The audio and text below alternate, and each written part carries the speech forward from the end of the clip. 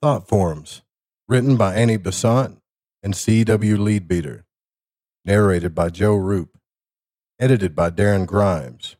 Copyright Adult Brain Productions 2021. Forward. The textbook of this little book is the joint work of Mr. Leadbeater and myself.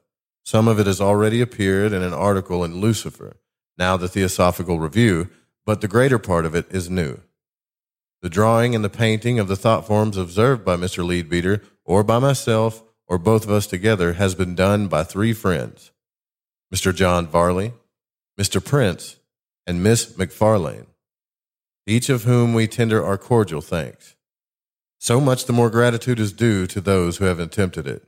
They needed colored fire and had only ground earths. We have also to thank Mr. F. Bly Bond for allowing us to use his essay on vibration figures and some of his exquisite drawings. Another friend who sent us some notes and a few drawings insists on remaining anonymous, so we can only send our thanks to him with similar anonymity.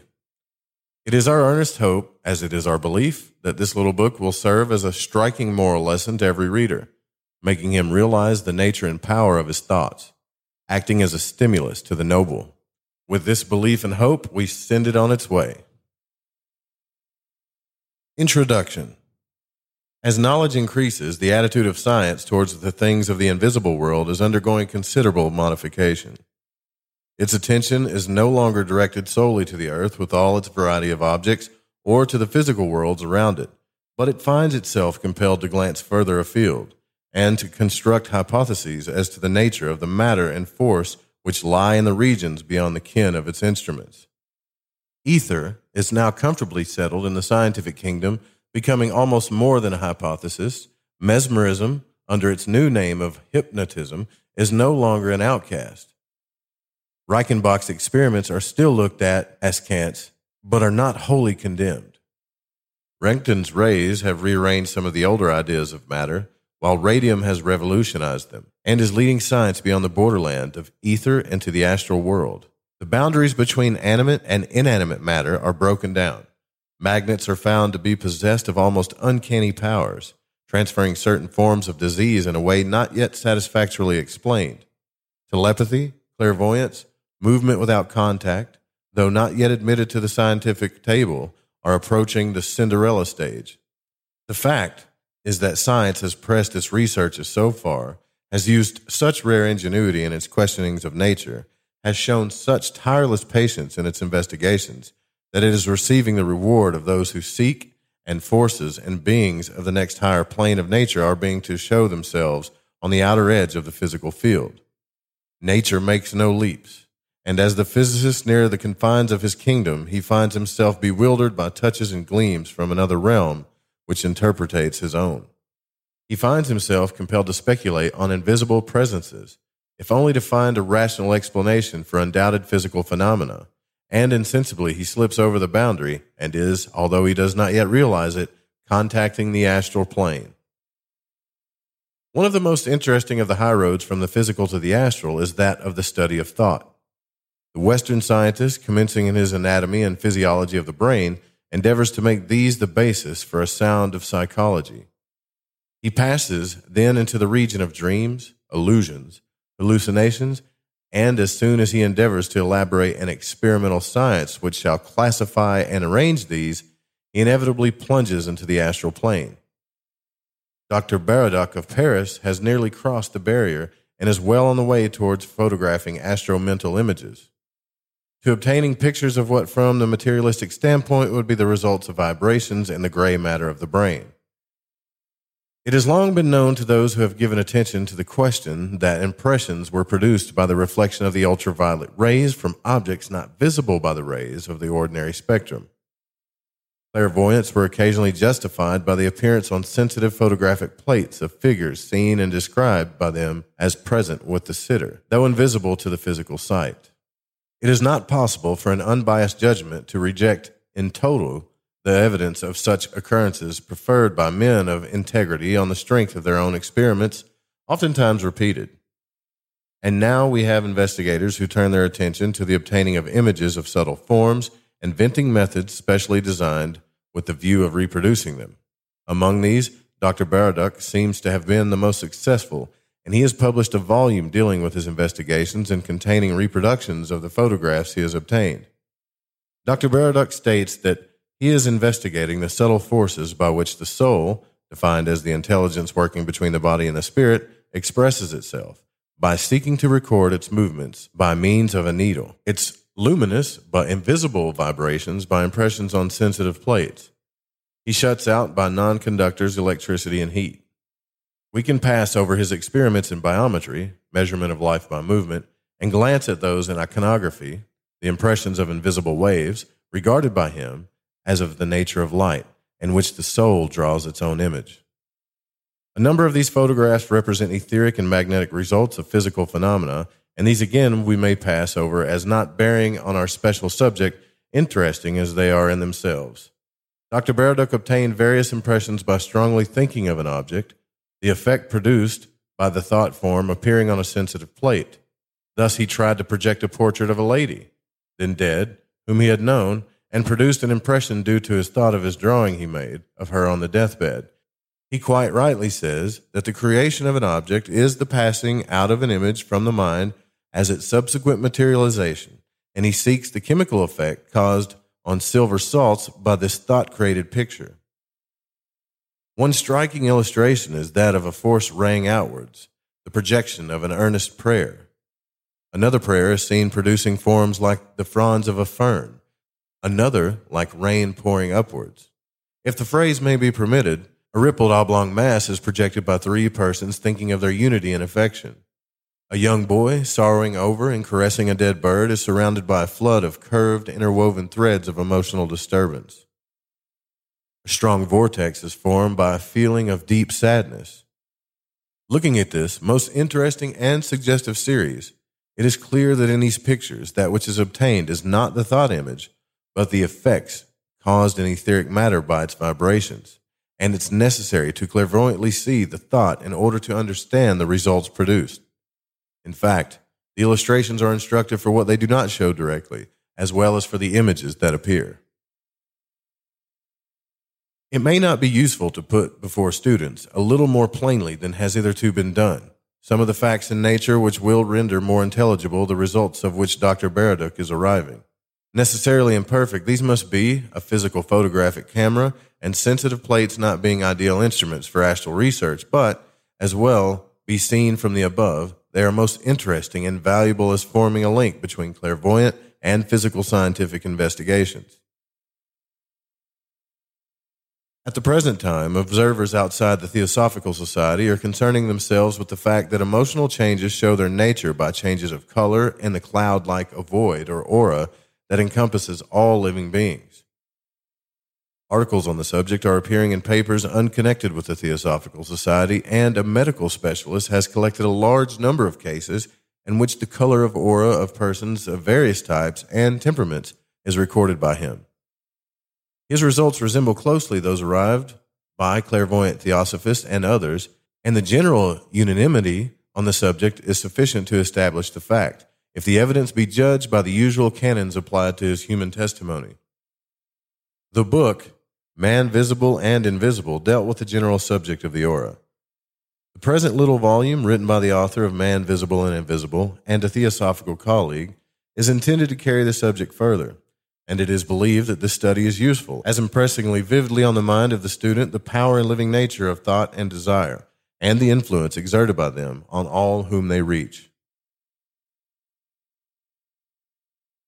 The difficulty of representation. We have often heard it said that thought forms are things, and there are many among us who are persuaded of the truth of this statement. Yet very few of us have any clear idea as to what kind of thing a thought is, and the object of this little book is to help us to conceive this. There are some serious difficulties in our way, for our conception of space is limited to 3 dimensions, and when we attempt to make a drawing, we practically limit ourselves to 2. In reality, the presentation, even of ordinary 3-dimensional objects, is seriously defective, for scarcely a line or angle in our drawing is accurately shown. If a road crosses the picture, the part in the foreground must be represented as enormously wider than in the background, although in reality the width is unchanged. If a house is to be drawn, the right angles at its corners must be shown as acute or obtuse as the case may be, but hardly ever as they actually are. In fact, we draw everything not as it is, but as it appears. And the effort of the artist is by a skillful arrangement of lines upon a flat surface to convey to the eye an impression which shall recall that made by a three-dimensional object. It is possible to do this only because similar objects are already familiar to those who look at the picture and accept the suggestions which it conveys. A person who had never seen a tree could form but little idea of one from even the most skillful painting. If to this difficulty we add other and far more serious one of limitation of consciousness, and suppose ourselves to be showing the picture to a being who knew only two dimensions, we see how utterly impossible it would be to convey to him any adequate impression of such a landscape as we see. Precisely this difficulty in its most aggravated form stands in our way. When we try to make a drawing of even a very simple thought form, the vast majority of those who look at the picture are absolutely limited to the consciousness of three dimensions and furthermore have not the slightest conception of that inner world to which thought forms belong, with all its splendid light and color. All that we can do at the best is to represent a section of the thought form, and those whose faculties enable them to see the original cannot but be disappointed with any reproduction of it. Still, those who are present unable to see anything will gain at least a partial comprehension, and however inadequate it may be, it is at least better than nothing. All students know that what is called the aura of man is the outer part of the cloud-like substance of his higher bodies, interpenetrating each other and extending beyond the confines of his physical body, the smallest of all. They know also that two of these bodies, the mental and desire bodies, are those chiefly concerned with the appearance of what are called thought forms. But in order that matter may be made clear for all, and not only for students already acquainted with the theosophical teachings, a recapitulation of the main facts will not be out of place. Man, the thinker, is clothed in a body composed of innumerable combinations of the subtle matter of the mental plane, this body being more or less refined in its constituents and organized more or less fully for its functions according to the stage of intellectual development at which the man himself has arrived. The mental body is an object of great beauty, the delicacy and rapid motions of its particles giving an aspect of living iridescent light, and this beauty becomes an extraordinarily radiant and entrancing loveliness as the intellect becomes more highly evolved and is employed chiefly on pure and sublime topics. Every thought gives rise to a set of correlated vibrations in the matter of this body, accompanied with a marvelous play of color, like that in the spray of a waterfall as the sunlight strikes it, raised to the nth degree of color and vivid delicacy. The body under this impulse throws off a vibrating portion of itself, shaped by the nature of the vibrations. As figures are made by sand on a disc vibrating to a musical note, and this gathers from the surrounding atmosphere matter like itself in fineness from the elemental essence of the mental world. We have then a thought form, pure and simple, and it is a living entity of intense activity animated by the one idea that generated it. If made of the finer kinds of matter, it will be of great power and energy, and may be used as a most potent agent when directed by a strong and steady will. Into the details of such use we will enter later. When man's energy flows outwards toward external objects of desire, or is occupied in passional and emotional activities, this energy works in a less subtle order of matter than the mental in that of the astral world. What is called his desire body is composed of this matter, and it forms the most prominent part of the aura in the undeveloped man. For the man of his gross type, the desire body is of the denser matter of the astral plane and is dull in hue, browns and dirty greens and reds playing a great part in it. Through this will flash various characteristic colors as his passions are excited. A man of higher type has his desire body composed of the finer qualities of the astral matter, with the colors rippling over and flashing through it, fine and clear in hue. While less delicate and less radiant than the mental body, it forms a beautiful object, and as selfishness is eliminated, all the duller and heavier shades disappear. This desire, or astral body, gives rise to a second class of entities, similar in their general constitution of the thought forms already described, but limited to the astral plane and generated by the mind under the dominion of the animal nature. These are caused by the activity of the lower mind, throwing itself out through the astral body. The activity of the kama manas, in the theosophical terminology, or the mind dominated by desire. Vibrations in the body of desire, or astral body, are in this case set up, and under this body throws off a vibrating portion of itself, shaped, as in the previous case, by the nature of the vibrations, and this attracts to itself some of the appropriate elemental essences of the astral world. Such a thought form has for its body this elemental essence, and for its animating soul the desire or passion which threw it forth, and according to the amount of mental energy combined with this desire or passion will be the force of the thought form. These, like those belonging to the mental plane, are called artificial elementals, and they are by far the most common, as few thoughts of ordinary men and women are untinged with desire, passion, or emotion. The two effects of thought. Each definite thought produces a double effect, a radiating vibration and a floating form. The thought itself appears first to clairvoyant sight as a vibration in the mental body, and this may be either simple or complex. If the thought itself is absolutely simple, there is only the one rate of vibration, and only one type of mental matter will be strongly affected. The mental body is composed of matter of several degrees of density, which we commonly arrange in classes according to the subplanes. Of each of these, we have many subdivisions, and if we typify these by drawing horizontal lines to indicate the different degrees of density, there is another arrangement which we might symbolize by drawing perpendicular lines at right angles to the others, to denote types which differ in quality as well as density. There are thus many varieties of this mental matter, and it is found that each one of these has its own especial and appropriate rate of vibration to which it seems most accustomed, so that it very readily responds to it and tends to return to it as soon as possible when it has been forced away from it by some strong rush of thought or feeling.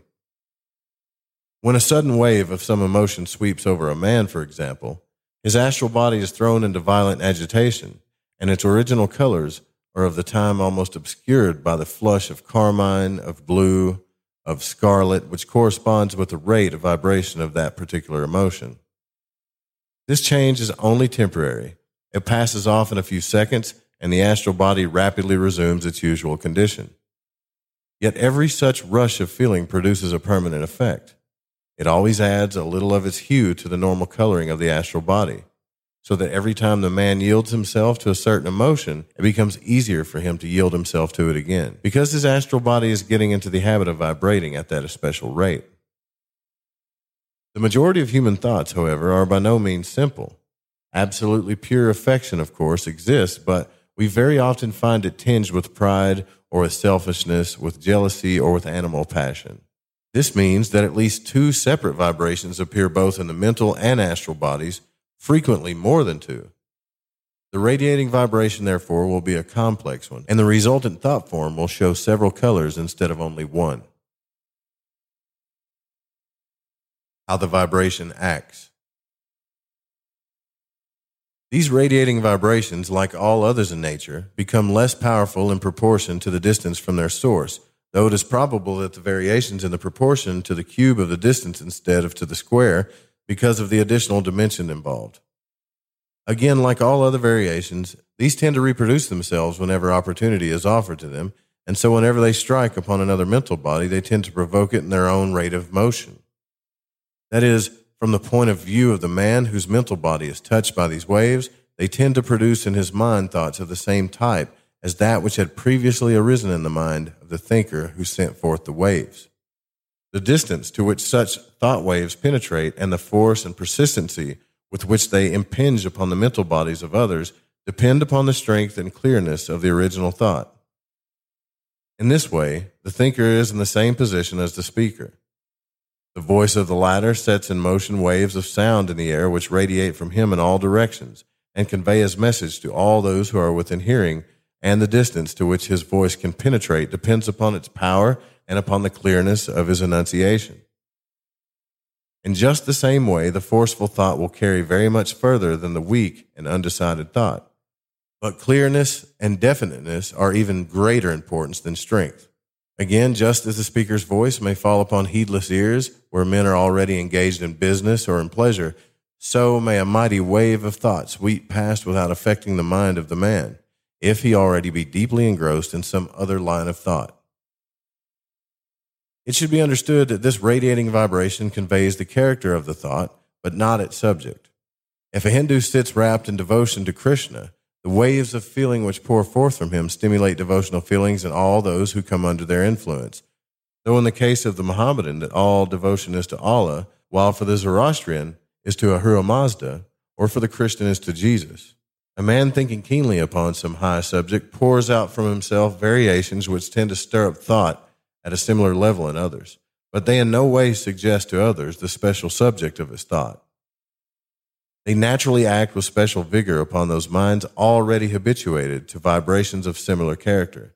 Yet they have some effect on every mental body upon which they impinge, so their tendency is to awaken the power of higher thought in those to whom it has not yet become accustomed.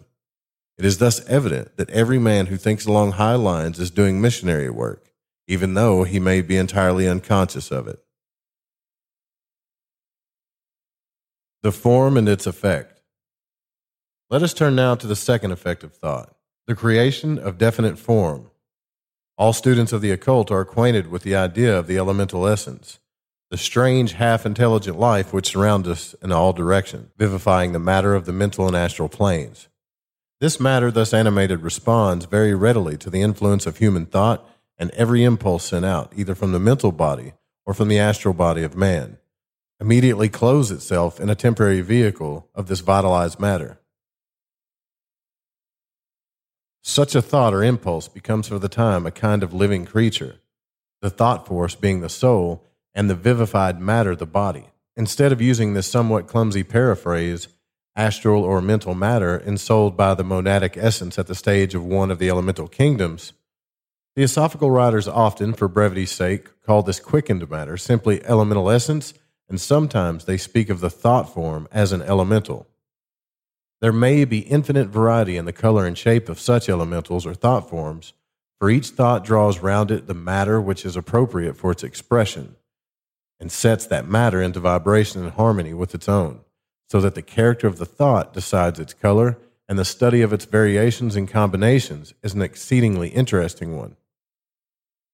This thought form may not inaptly be compared to a Leyden jar, the coating of living essence being symbolized by the jar, and the thought energy by the charge of electricity. If the man's thought or feeling is directly connected with someone else, the resultant thought form moves toward that person and discharges itself upon his astral and mental bodies. If the man's thought about himself or is based upon a personal feeling, as the vast majority of thoughts are, it hovers around its creator and is always ready to react upon him whenever he is for a moment in a passive condition. For example, a man who yields himself to thoughts of impurity may forget all about them while he's engaged in daily routine of his business, even though the resultant forms are hanging around him in a heavy cloud, because his attention is otherwise directed and his astral body is therefore not impressible by any other rate of vibration than its own. When, however, the marked vibration slackens and the man rests his labors and leaves his mind blank as regards definite thought, he is very likely to feel the vibration of impurity stealing insidiously upon him. If the consciousness of the man to be any extent awakened, he may perceive this and cry out that he is being tempted by the devil. Yet the truth is, the temptation is from without only in appearance, since it is nothing but the natural rejection upon him of his own thought forms. Each man travels through space enclosed within a cage of his own building, surrounded by a mass of the forms created by his habitual thoughts.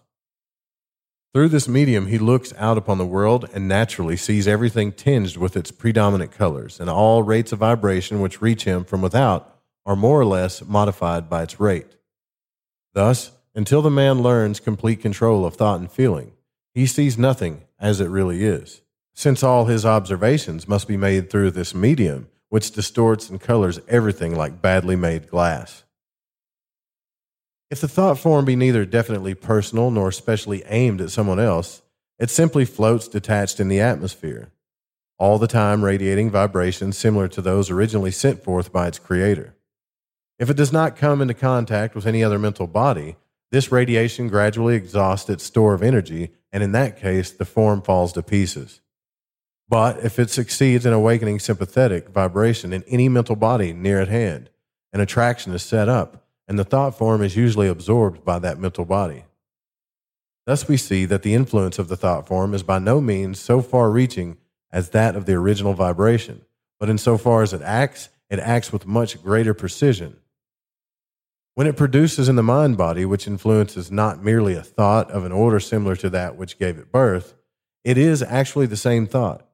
The radiation may affect thousands and stir up in them thoughts on the same level as the original, and yet it may happen that no one of them will be identical with that original. The thought form can affect only very few, but in those few cases, it will reproduce exactly the initiatory idea. The fact of the creation by vibrations of a distinct form, geometrical or other, is already familiar to every student of acoustics, and Cialdini's figures are continually reproduced in every physical laboratory. See Figure 1, Cialdini's sound plate. Figure 2, forms produced in sound. For the lay reader, the following brief description may be useful. A Cialdini sound plate in Figure 1 is made of brass or plate glass. Grains of fine sand or spores are scattered over the surface, and the edge of the plate is bowed. The sand is thrown up into the air by the vibrations of the plate, and refalling on the plate is arranged in regular lines in Figure 2.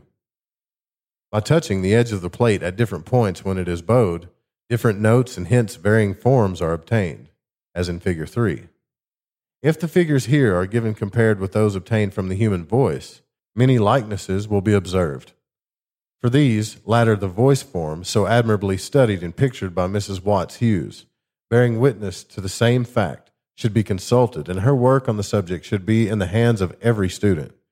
But few perhaps have realized that the shapes pictured are due to the interplay of the vibrations that create them, and that a machine exists by means of which two or more simultaneous motions can be imparted to a pendulum, and that by attaching a fine drawing pen to a lever connected with the pendulum, its action may be exactly traced. Substitute for the swing of the pendulum the vibrations set up in the mental or astral body, and we have clearly before us the modus operandi of the building of forms by vibrations. Figure 3, forms produced in sound. The following description is taken from a most interesting essay entitled Vibration Figures by F. Bly Bond, who has drawn a number of remarkable figures by the use of pendulums. The pendulum is suspended on a knife edges of hardened steel and is free to swing only at right angles to the knife edge suspension.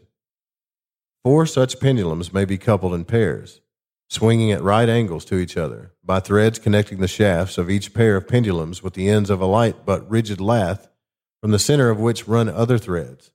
These threads carry the united movements of each pair of pendulums to a light square of wood, suspended by a spring and bearing a pin. The pin is thus controlled by the combined movement of the 4 pendulums, and this movement is registered on a drawing board by the pen. There is no limit, theoretically, to the number of pendulums that can be combined in this manner. The movements are rectilinear, but 2 rectilinear vibrations of equal amplitude acting at right angles to each other generate a circle if they alternate precisely, an ellipse if their alterations are less regular or the amplitude is unequal. A cyclic vibration may also be obtained from a pendulum free to swing in a rotary path. In these ways, a most wonderful series of drawings have been obtained, and the similarity of these to some of the thought forms is remarkable. They suffice to demonstrate how readily vibrations may be transformed into figures. Thus, compare Figure 4 with Figure 12, the Mother's Prayer, or Figure 5 with Figure 10, or Figure 6 with Figure 25, the serpent-like darting forms. Figure 7 is added as an illustration of the complexity attainable. It seems to us a most marvelous thing that some of the drawings made apparently at random by the use of this machine should exactly correspond to higher types of thought forms created in meditation.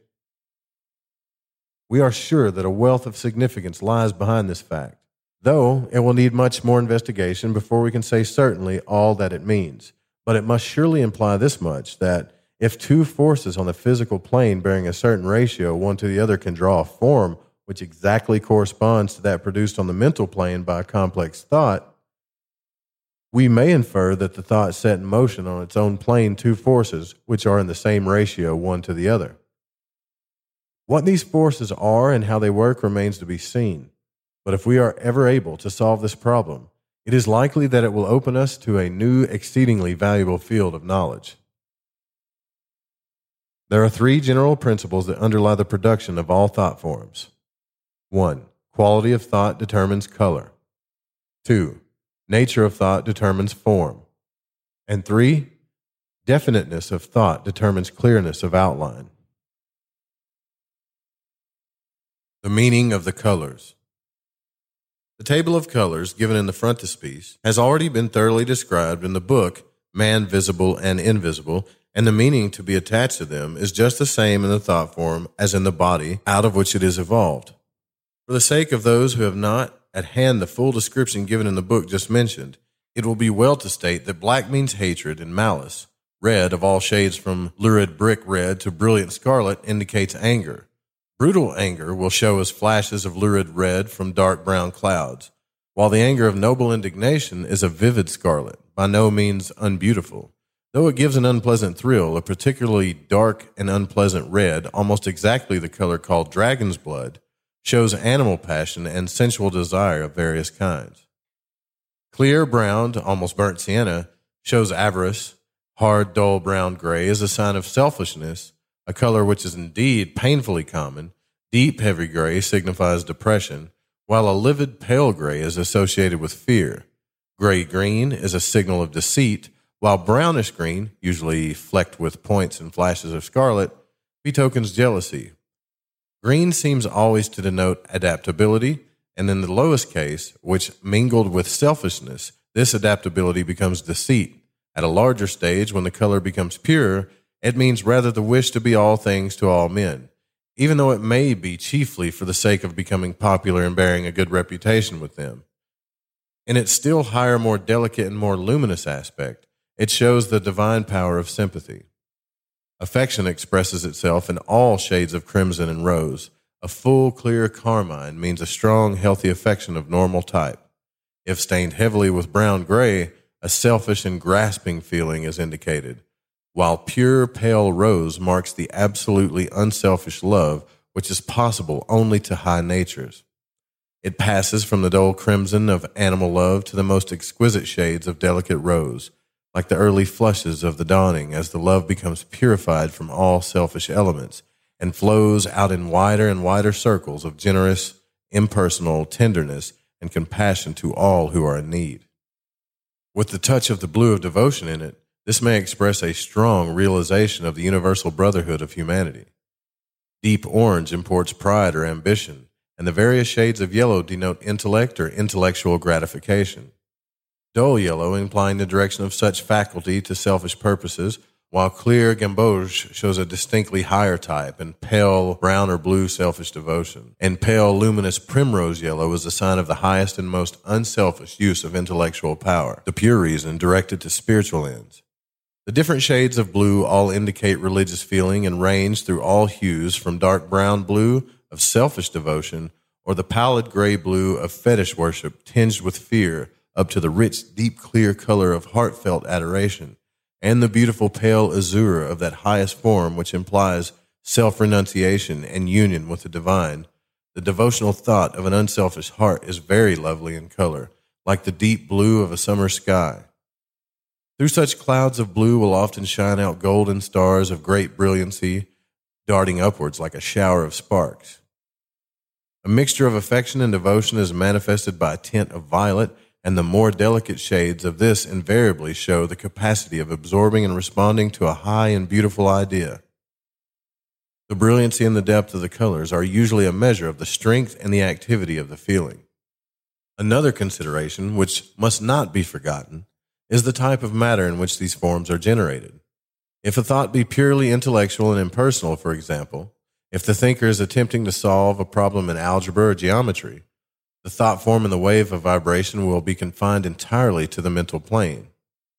If, however, the thought be of a spiritual nature, if it be tinged with love and aspiration or deep unselfish feelings, it will rise upwards from the mental plane and will borrow much of the splendor and glory of the Buddhic level. In such a case, its influence is exceedingly powerful, and every such thought is a mighty force for good which cannot but produce a decided effect upon all mental bodies within reach, if they contain any quality at all capable of response. If, on the other hand, the thought has in it something of self or personal desire, at once its vibrations turns downwards, and it draws around itself a body of astral matter in addition to its clothing of mental matter. Such a thought form is capable of acting upon the astral bodies of other men as well as their minds, so that it can only raise thought within them, but can also stir up feelings. 3 classes of thought forms.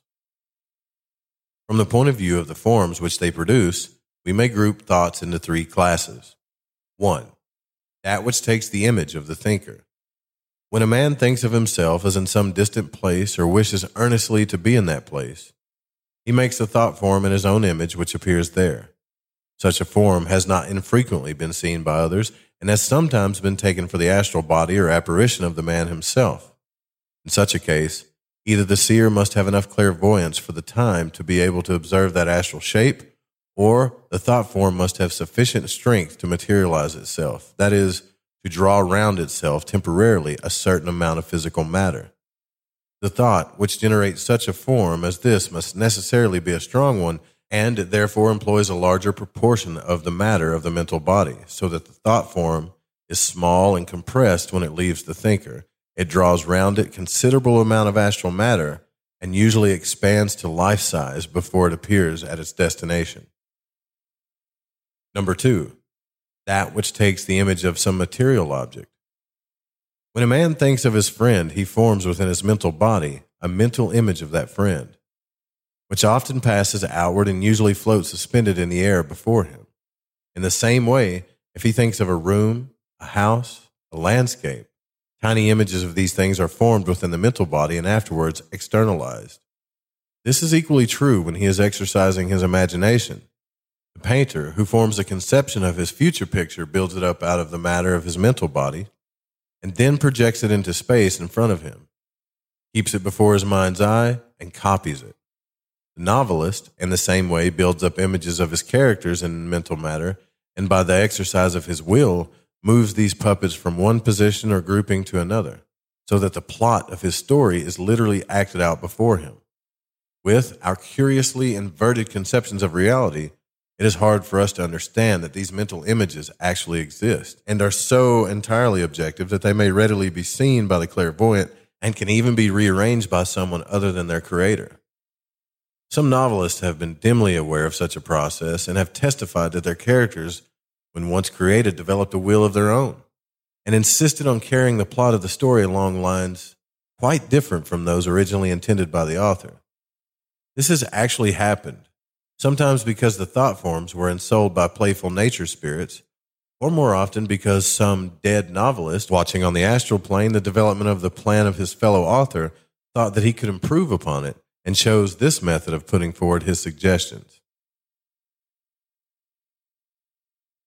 Number 3, that which takes form entirely its own, expressing its inherent qualities in the matter which it draws round it. Only thought forms of this 3rd class can usefully be illustrated, for to represent those of the 1st or 2nd class would be merely to draw portraits or landscapes. In those types, we have the plastic mental or astral matter molded in imitation of forms belonging to the physical plane. In this 3rd group, we have a glimpse of the forms natural to the astral or mental planes. Yet this very fact, which makes them so interesting, places an insuperable barrier in the way of their accurate reproduction. Thought forms of this 3rd class almost invariably manifest themselves upon the astral plane, as the vast majority of them are expressions of feeling as well as of thought. Those of which we here give specimens are almost wholly of that class, except that we take a few examples of the beautiful thought forms created in definite meditation by those who, through long practice, have learned how to think. Thought forms directed towards individuals produce definitely marked effects. These effects being either partially reproduced in the aura of the recipient and so increasing the total result, or repelled from it. A thought of love and of desire to protect, directed strongly towards some beloved object, creates a form which goes to the person thought of and remains in his aura as a shielding and protecting agent. It will seek all opportunities to serve and all opportunities to defend, not by conscious and deliberate action, but by a blind following out of the impulse impressed upon it. and it will strengthen friendly forces that impinge on the aura and weaken unfriendly ones. Thus, may we create and maintain veritable guardian angels around those we love. And many a mother's prayers for a distant child thus circles around him, though she knows not the method by which her prayer is answered. In cases which good or evil thoughts are projected at individuals, those thoughts, if they are to directly fulfill their mission, must find in the aura of the object to whom they are sent materials capable of responding sympathetically to their vibrations. Any combination of matter can only vibrate within certain definite limits, and if the thought form be outside all the limits within which the aura is capable of vibrating, it cannot affect that aura at all. It consequently rebounds from it, and that with a force proportionate to the energy with which it impinged upon it. This is why it is said that a pure heart and mind are the best protectors against any inimical assaults. For such a pure heart and mind will construct an astral and mental body of fine and subtle materials, and these bodies cannot respond to vibrations that demand coarse and dense matter.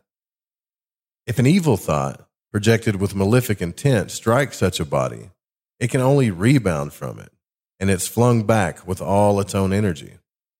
It then flies backward along the magnetic line of least resistance, that which it has just traversed, and strikes its projector. He, having matter in his astral and mental bodies similar to that of the thought form he generated, is thrown into respondent vibrations and suffers the destructive effects he had intended to cause the other. Thus, curses and blessings come home to roost. From this arise also the very serious effects of hating or suspecting a good and highly advanced man. The thought forms sent against him cannot injure him, and they rebound against their projectors, shattering them mentally, morally, or physically. Several such instances are well known to members of the Theosophical Society, having come under their direct observation.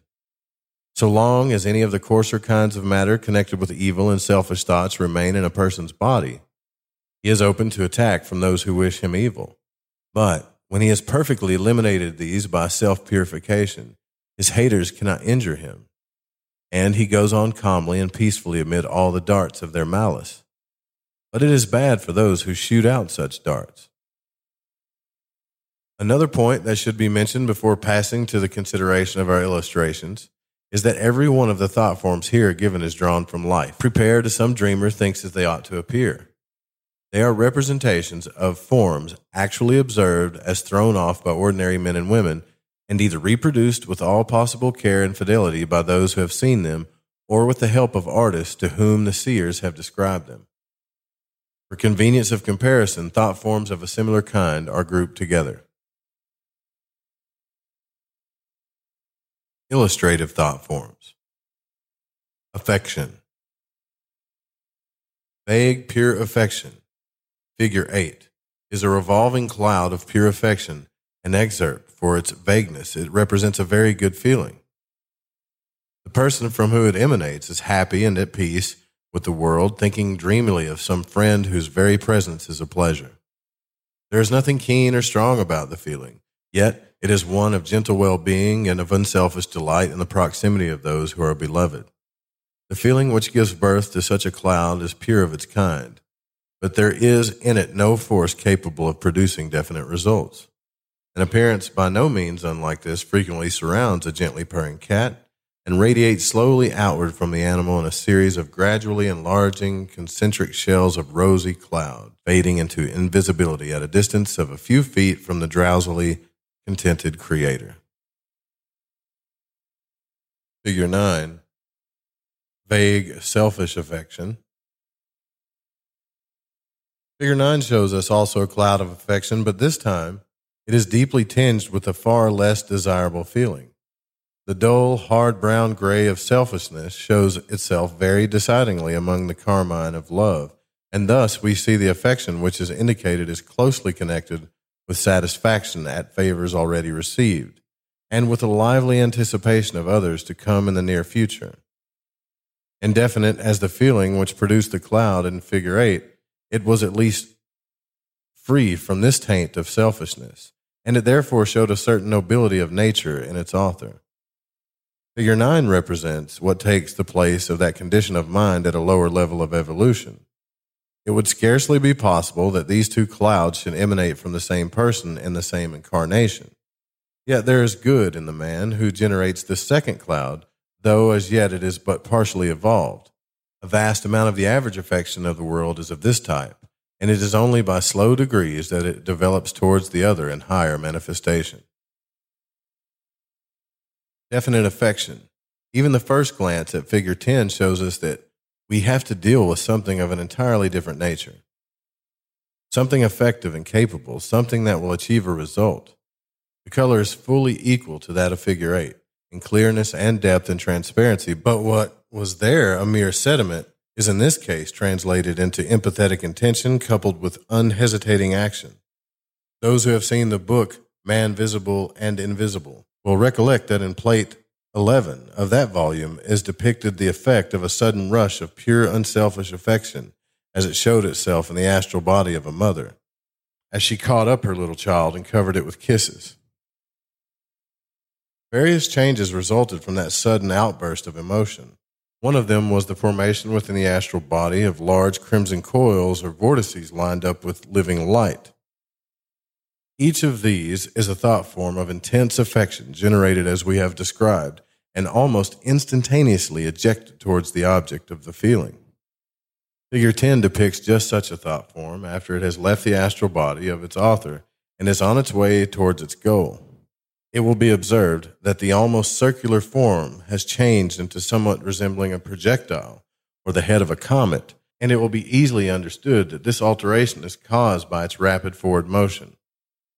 The clearness of the color assures us of the purity of the emotion which gave birth to this thought form, while the precision of its outline is unmistakable evidence of power and of vigorous purpose. The soul that gave birth to this thought form such as this must already be one of a certain amount of development. Figure 11. Radiating affection. Figure 11 gives us our first example of a thought form intentionally generated since its author is making the effort to pour himself forth in love to all beings. It must be remembered that all these forms are in consistent motion. This one, for example, is steadily widening out, though there seems to be an exhaustless fountain welling up through the center from a dimension which we cannot represent. A sentiment such as this is so wide in its application that it is very difficult for anyone not thoroughly trained to keep it clear and precise. The thought form here shown is therefore a very credible one, for it will be noted that all the numerous rays of the star are commendably free from vagueness. Figure 12, Peace and Protection. Few thought forms are more beautiful and expressive than this which we see in Figure 12. This is a thought of love and peace, protection, and benediction, sent forth by one who has the power and has earned the right to bless. It is not all probable that in the mind of its creator there existed any thought of its beautiful winged-like shape, though it is possible that some unconscious reflection of far-away lessons of childhood about guardian angels who always hovered over the charges may have had its influence in determining this. However that may be, the earnest wish undoubtedly clothed itself in this graceful and expressive outline, while the affection that prompted it gave to it its lovely rose color, and the intellect which guided it shone forth like sunlight as its heart and central support. Thus, in sober truth, we may make veritable guardian angels to hover over and protect those whom we love, and many an unselfish earnest wish for good produces such a form of this, though all unknown to its creator. Figure 13, Grasping Animal Affection. Figure 13 gives us an instance of grasping animal affection. If indeed such a feeling as this be deemed worthy of the august name of affection at all, several colors bear their share in the production of its dull, unpleasing hue, tinged as it is with the lurid gleam of sensuality, as well deadened with the heavy tint indicative of selfishness. Especially characteristic is its form, for those curving hooks are neither seen except when there exists a strong craving for personal possession. It is regrettably evident that the fabricator of this thought form had no conception of the self-sacrificing love which pours itself out in joyous service, never once thinking of result or return. His thought has been not how much can I give, but how much can I gain. and so it has expressed itself in these re-entering curves. It has not even ventured to throw itself boldly outward, as do other thoughts, but projects half-heartedly from the astral body, which must be supposed to be on the left of the picture, a sad travesty of the divine quality love, yet even this is a stage in evolution, and distinctly an improvement upon earlier stages, as will presently be seen. Devotion. Figure 14. Vague religious feeling. Figure 14 shows us another shapeless rolling cloud, but this time it is blue instead of crimson. It betokens that vaguely pleasurable religious feeling, a sensation of devoutness rather than devotion, which is so common among those in whom piety is more developed than intellect. In many a church, one may see a great cloud of deep blue floating over the heads of the congregation, indefinite in outline because of the indistinct nature of the thoughts and feelings which cause it, flecked too often with brown and gray, because ignorant devotion absorbs with deplorable facility the dismal tincture of selfishness or fear, but nonetheless adumbrating a mighty potentiality of the future, manifesting to our eyes the first faint flutter of one at least of the twin wings of devotion and wisdom, by the use of which the soul flies upward to God from whom it came. Strange is to note under what varied circumstances this vague blue cloud may be seen, and oftentimes its absence speaks more loudly than its presence. For in many a fashionable place of worship we seek it in vain, and find instead of it a vast conglomeration of thought forms of that second type, which take the shape of material objects. Instead of tokens of devotion, we see floating above the worshippers the astral images of hats and bonnets, of jewelry and gorgeous dresses, of horses and carriages, of whiskey bottles and of Sunday dinners, and sometimes of whole rows of intricate calculations, showing that men and women alike have had during their supposed hours of prayer and praise no thoughts but of business or of pleasure, of the desires, of the anxieties of the lower form of mundane existence. Yet, sometimes in a humble vein, in a church belonging to the unfashionable Catholic or ritualist, or even in a lowly meeting house where there is but little of learning or of culture, one may watch the deep blue clouds rolling ceaselessly eastwards towards the altar, or upwards, testifying at least to the earnestness and the reverence of those who give them birth. Rarely, very rarely, among the cloud of blue will flash like a lance cast by the hand of a giant, such a thought form as shown in Figure 15, or such a flower of self-renunciation as we see in Figure 16, may float before our ravished eyes, but in most cases we must seek elsewhere for these signs of higher development. Figure 15. The upward rush of devotion. The form in Figure 15 bears much the same relation to that of Figure 14 as did clearly outlined projectile of Figure 10 to the indeterminate cloud of Figure 8. We could hardly have a more marked contrast than that between the inchoate flaccidity of the nebulosity in Figure 14, and the virile vigor of the splendid spire of highly developed devotion which leaps into being before us in Figure 15. This is no uncertain half-formed sentiment. It is the outrush into manifestation of a grand emotion rooted deep in the knowledge of fact. The man who feels such devotion as this is one who knows in whom he has believed. The man who makes such a thought form as this is one who has taught himself how to think. The determination of the upward rush points to courage as well as conviction, while the sharpness of its outline shows the clarity of its creator's conception, and the peerless purity of its color bears witness to his utter unselfishness.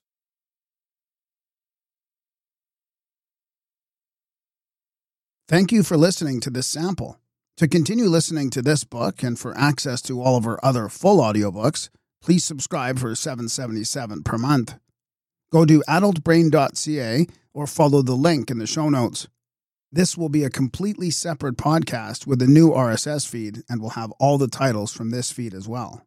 Thank you for your help and support in bringing rare and forgotten books to audio for the world.